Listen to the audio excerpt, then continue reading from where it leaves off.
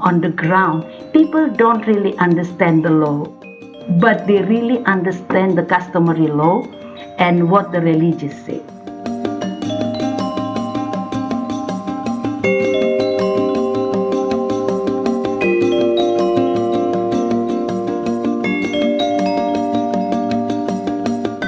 I'm Gordon Peake, the host of Memorandum of Understanding from the Development Policy Centre, a new podcast series that peers behind the bureaucratic curtain to tell the stories of the people, policies and politics of international aid.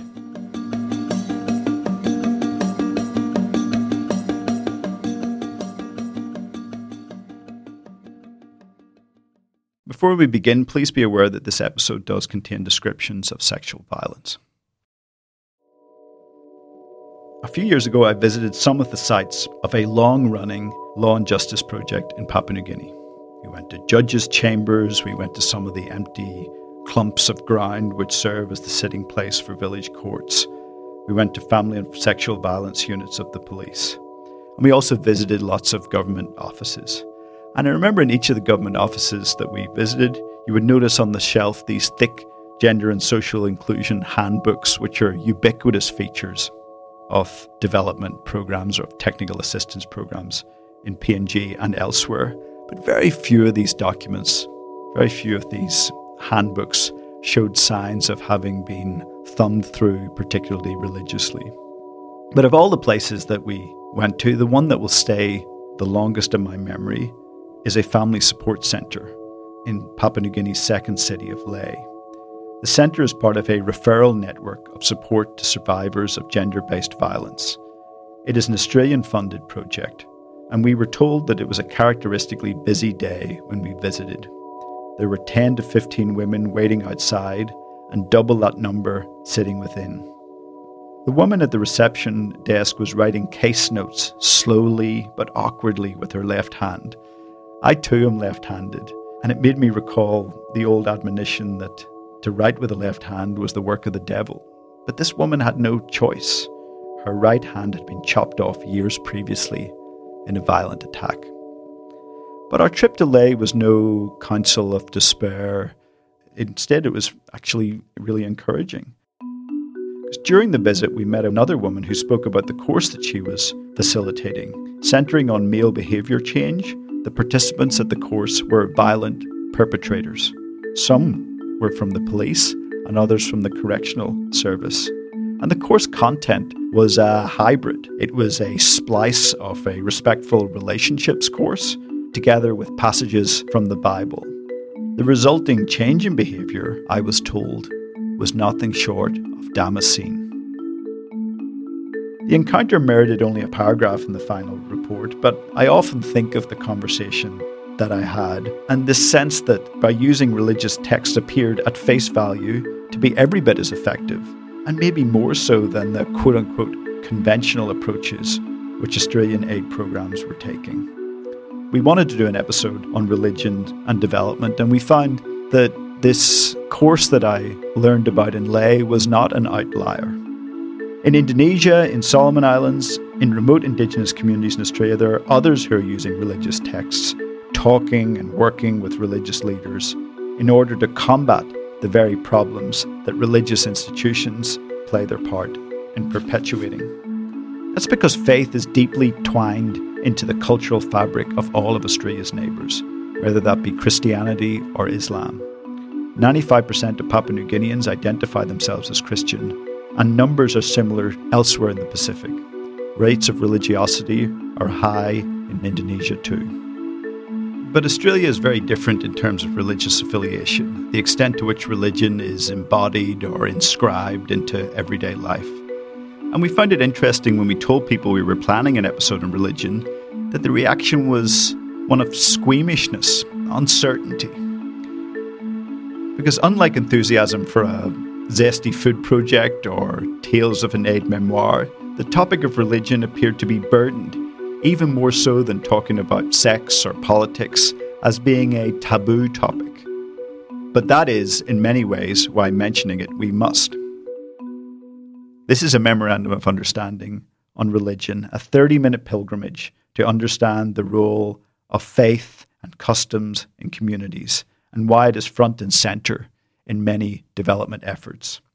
You'll hear from 5 speakers who are using texts associated by many with colonialism and patriarchy in order to try to achieve closer gender equality and a reduction in violence. We begin in Indonesia, a place where culture and religion are inextricable, and we go to the noisy city of Medan and meet Dina Lum Ban Tobing, the co-founder of PESADA, an NGO that works with ethnic minority women in rural and urban poor areas of the island of Sumatra. So in Nias, a girl raped by his uncle, but the customary leaders and religious leaders, they don't understand the terminology of incest and rape. For them, it's just because this girl doesn't know how to control her sexual desire. So the one who really blamed is the girl. And then the decision of all of the leaders there is this girl has to be married with someone. It's a big sin if she doesn't marry. And as Christian, we can't let our girl doesn't have husband while she has a kid. In Sumatra, pregnancy is a must.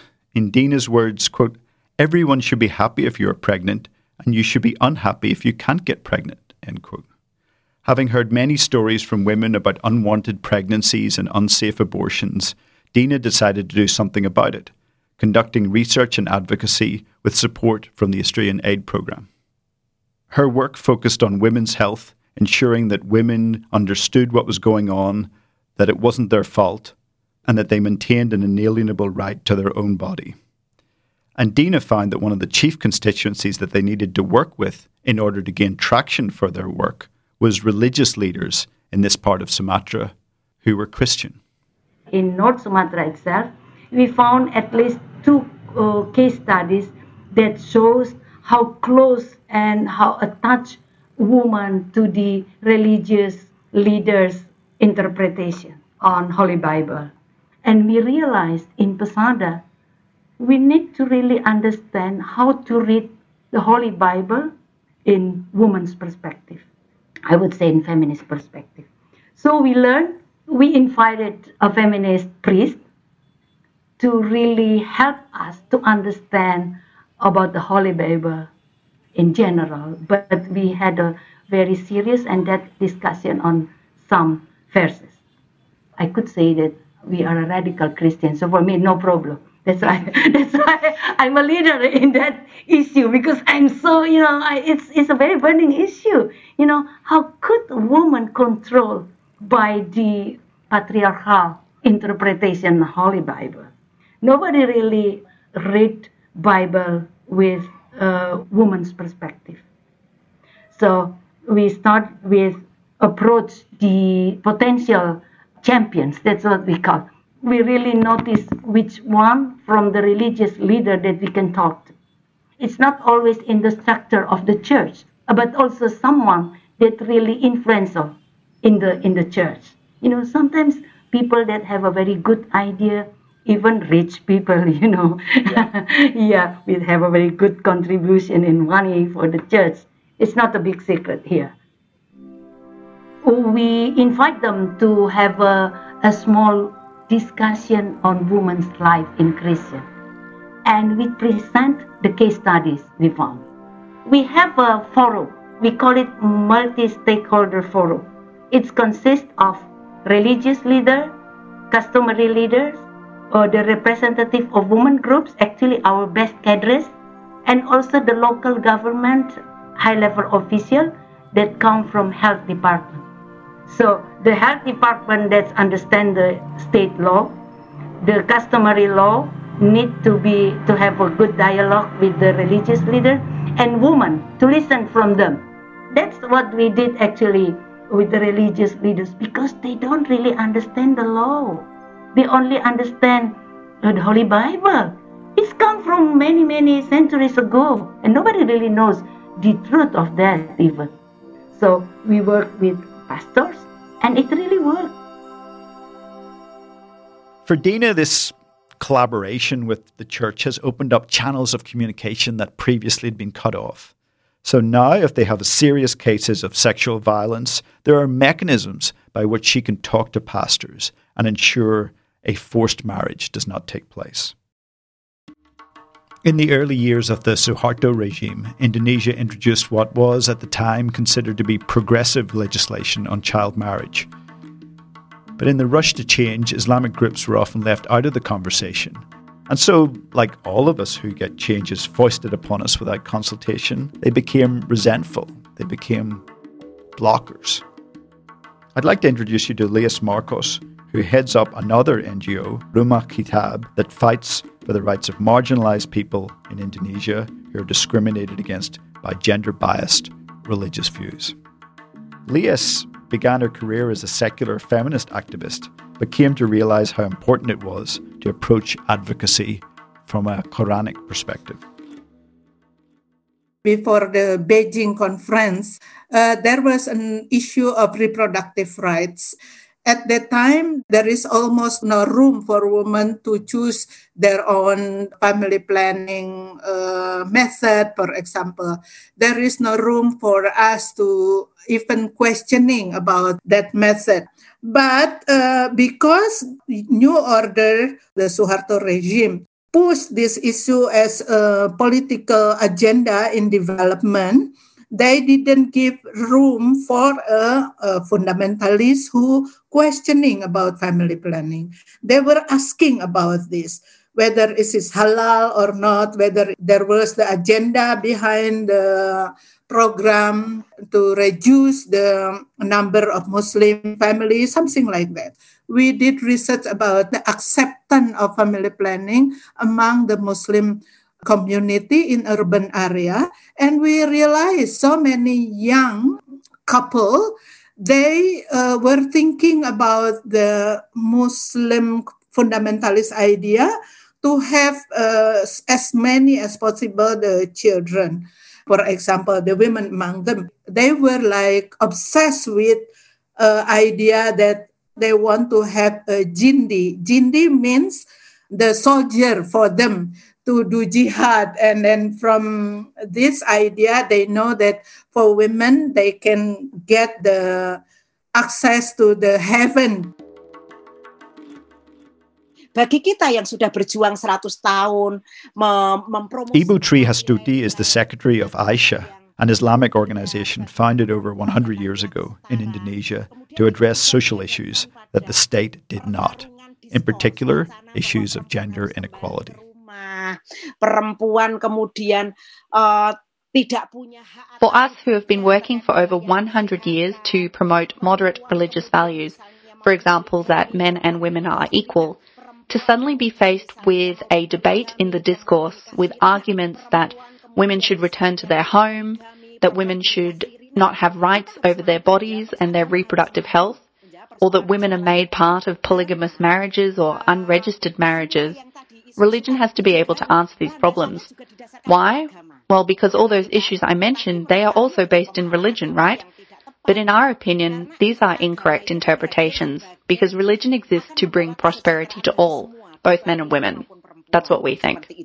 Misalnya, Aisha is still a religious organization, but it too uses the language of the Quran to argue both against antediluvian interpretations of gender roles, for gender equality, and also to encourage women to make full avail of the health services that are open to them.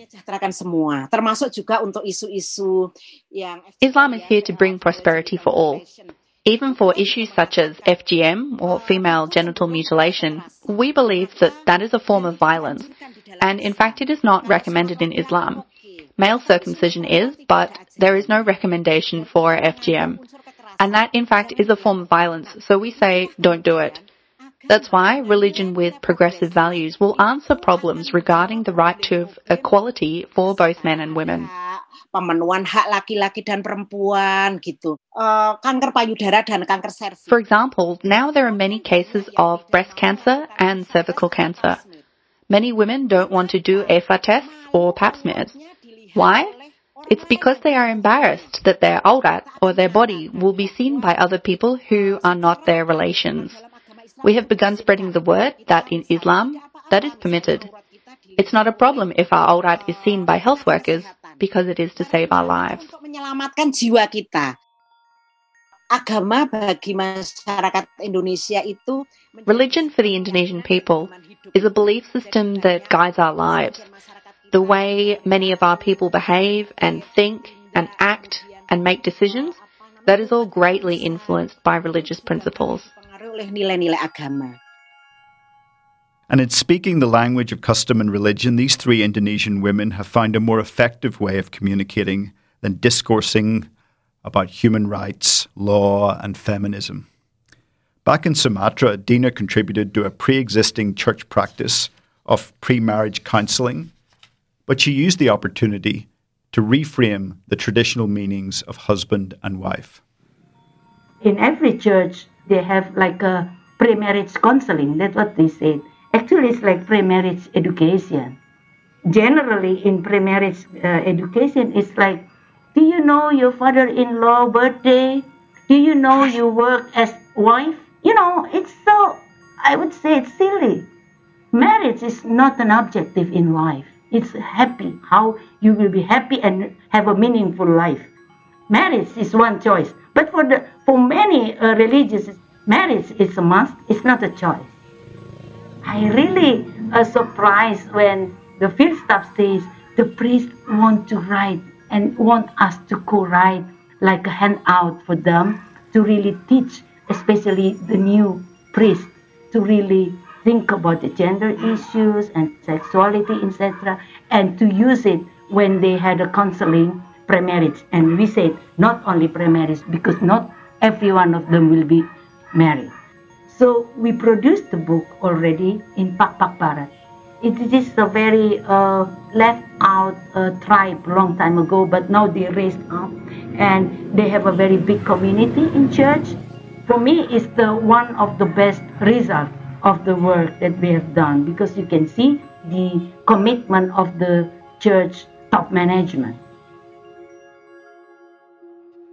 But it's not as if religion works every time, as Islamic activist Lies found in a community in Jakarta. She was trying to engage religious leaders. She was trying to speak using the argot of religion, but she was drawing one big blank.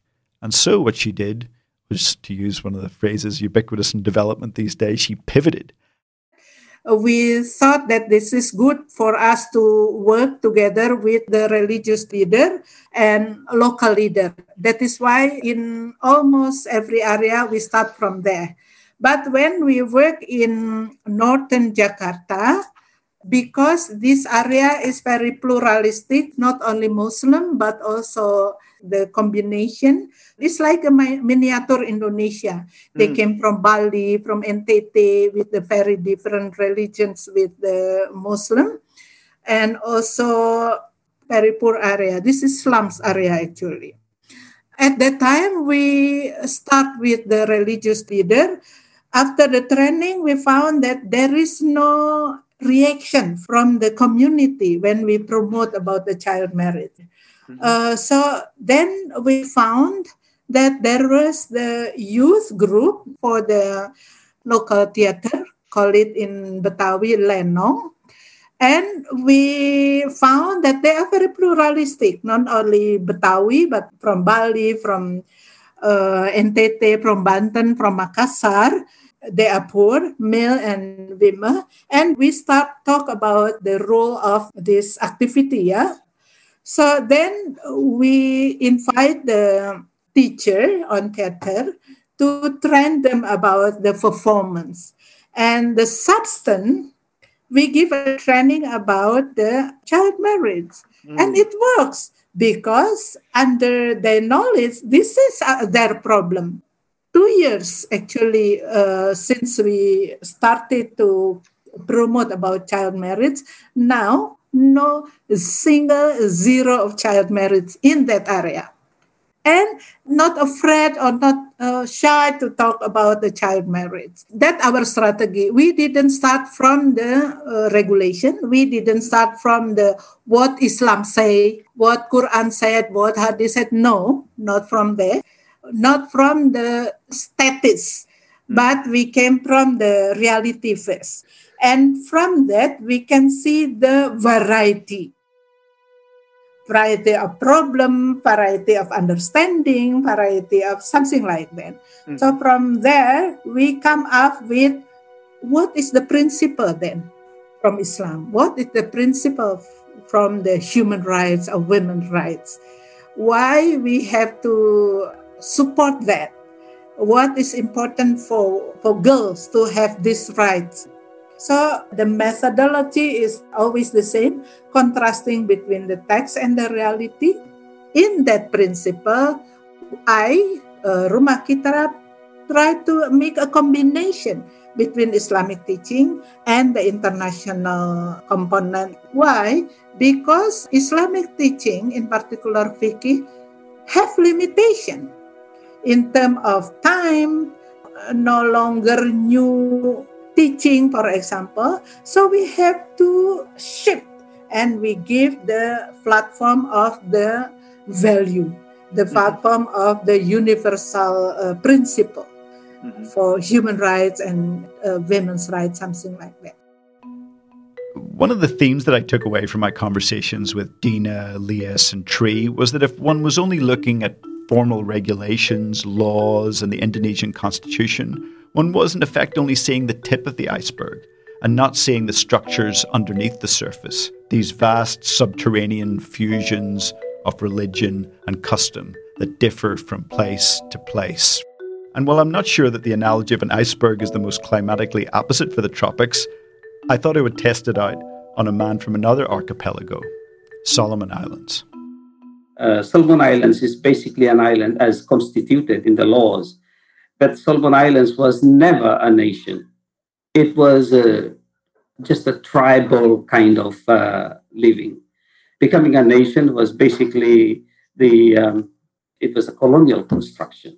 But before the pronouncements of Solomon Islands, there was no Solomon Islands. And so when the constitution brought everyone together, what that means is that you just cannot go to a constitution and read about the Solomon Islands because you have disparate, completely different kinds of people who are all living together with 70 plus different languages spoken in the country. And this is the thing with developmental language. You really have to get behind that kind of language to be able to grasp, and for development work to be effective and to really touch the heart of the matter is the need to go beyond the formal and the legal structures and infrastructure and documents and all of that, and really begin to experience what it is. The Reverend Cliff Bird is a former teacher and acting chief executive of the Solomon Islands Superannuation Fund, but he left the life of Mammon 30 years ago to dedicate himself to his faith. Cliff's work weaves together theology with social justice, ecology, and community development. There used to be a time when I could just bluntly say that there was very little appreciation of the centrality of Christianity in the lives of people for the, players in development.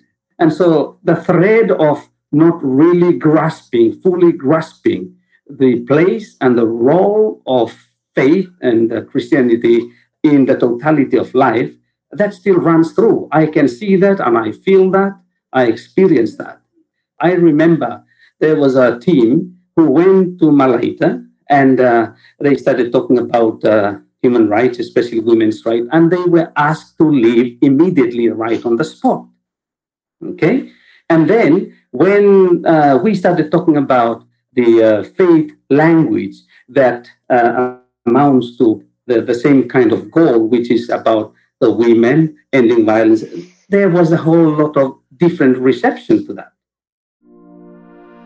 We run this workshop with the Presbyterian Church in Vanuatu, and we asked them, bring the wives and husbands together, not just the clergy, bring the clergy spouses. And so we had a number of them who brought their wives. It was on role modeling. How can husbands and wives model a loving, respectful, mutual kind of relationship? And so we went through that whole week. And then on the second last day, we asked some of them to share their experiences. And one of the women stood up and said, I'll tell you my experience.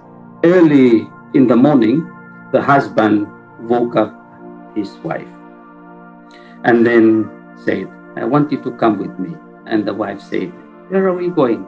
Just follow me. So they went out, and the husband cooked the breakfast, set the table, and then he asked the wife, I want you to sit opposite me. And the wife was so surprised that the husband was sitting there. And then the husband said, I just want to say that I have listened. I have listened and I have heard. I have treated you like a servant for 37 years. That's how long they were in the marriage and in the ministry. I have not been kind to you. I have basically said, do this, do that. And now I want to tell you, it's going to be very different from here. I'm going to make every effort. I've heard what the Reverend Dr. Cliff and the Sierra said, and I'm going to follow that. I mean, that story that you told about the man and his wife for 37 years, it's a wonderful story, but it probably doesn't fit into a tick box. And it says, oh, it's just one man. Did you train 10 men? And then it gets into a numbers game. Whereas I'm sure that man's life has transformed. Yeah. And so that's a struggle. A struggle also is on the numerical basis of the success stories. Higher numbers are success stories. It's very quantitative based, and the qualitative results are not really taken into serious consideration. And I suppose that's a difference in the value system in Pacific Island countries. The way that life is valued, or relationships are valued, or things are valued is quite different. I mean, a good example of that is the GDP. Honestly, I find GDP a pretty useless kind of measure when it comes to Pacific Islands, because we don't measure a person's well-being by using that. We have a very broad range kind of valuing system.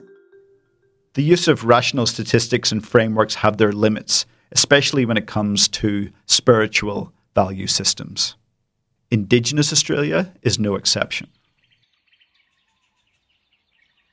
Aboriginal people have to understand all worldview through a spiritual lens.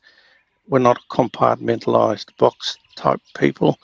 We don't, have this is our secular life, this is our sacred life, this is our religious life. Things flow in and out and have porous boundaries. And I think putting things in box and categorising is an extension of modernity more than humanity.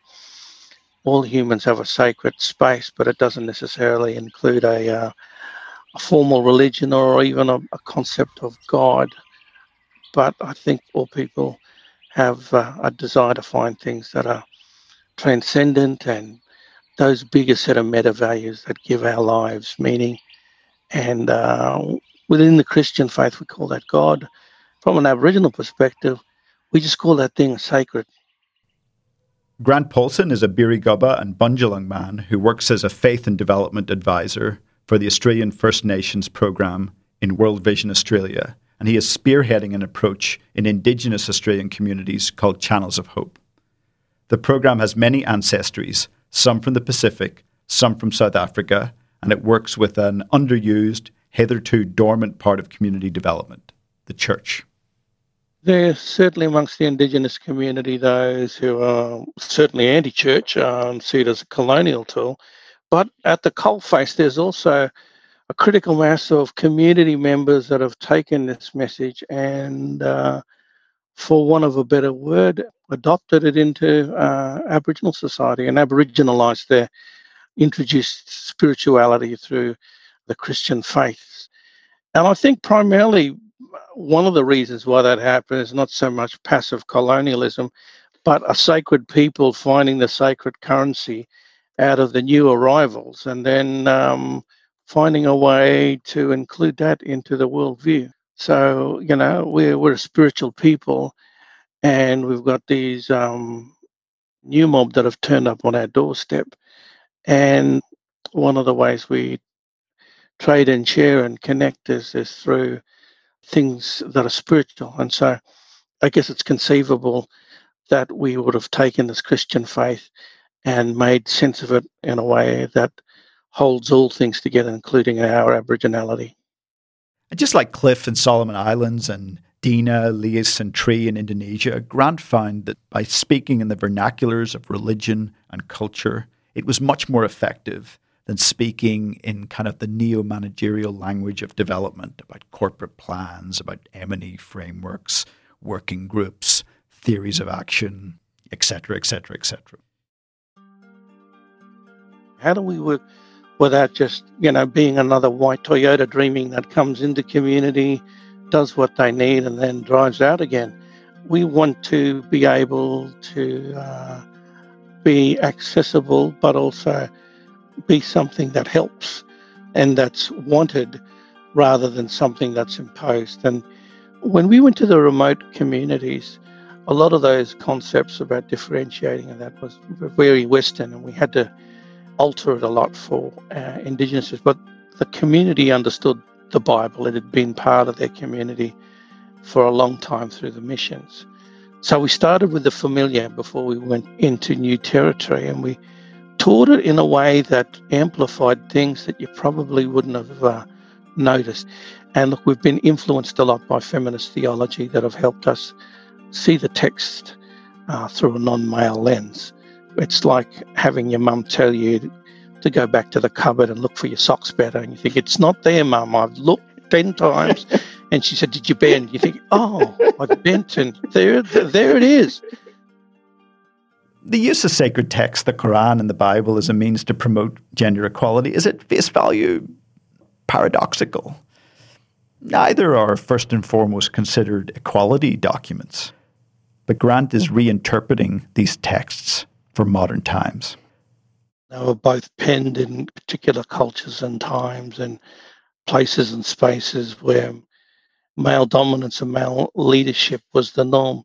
And yet you can find whatever you want to look for, basically, because people can find quite alarming, horrible, sectarian concepts through sacred texts if you're looking for it. And there is also places for socially profound ways of doing and being to be discovered with the eyes who want to see it. And what Channels of Hope has helped people do is rediscover text. I didn't see that. It was there all the time. Something that was hiding in plain sight and calling us. Texts that have been captured and used by those who want to dominate a particular theology and a particular worldview to get a particular social outcome. It's what happens when our selfish agendas take over. We sometimes want to project those onto the text. I remember one Bible scholar saying wonderful things in the Bible. I see most of them put there by you and by me. And look, and I can be guilty of that with my own sets of bias, but having an alternate lens to read the text through and reading it from someone else's eyes or from another gender's eyes kind of liberates you to a more 3D faith, to a more nuanced, more inclusive concept of your spirituality. Interestingly enough, in the Northern Territory, the particular tribe there, Wadbury, is saying, yeah, it's true, we kind of can look for the parts of the Bible that we most want to remember. But they're saying, but there's also dreaming stories, ancient stories that we tend to forget about, with violence as well. Ancient laws that talk about what doesn't justify violence against women. So this unexpected impact has been, hey, wait a minute, let's look through our old traditional culture through a different lens. We were sitting there, one old man said, there's an old story that talks about violence being no good, even between men, and all of a sudden all these non-violent type narratives and laws started popping up, like the importance of the brother-in-law, the Bunji, is really important in Aboriginal society across the tribes. It's not just in a Central Australian thing. But if that brother-in-law relationship is so sacred, how can you hold that sacred relationship while you're punching your sister? So, we need sacred rationales. We need sacred reasons. We need sacred drivers to live right and do right by each other, by ourselves, by our community, and by the country in which we live, because ultimately bad living affects us holistically. And rather than try and find ways to help keep dysfunction afloat, we've got to provide interventions that call us to our better selves all the time.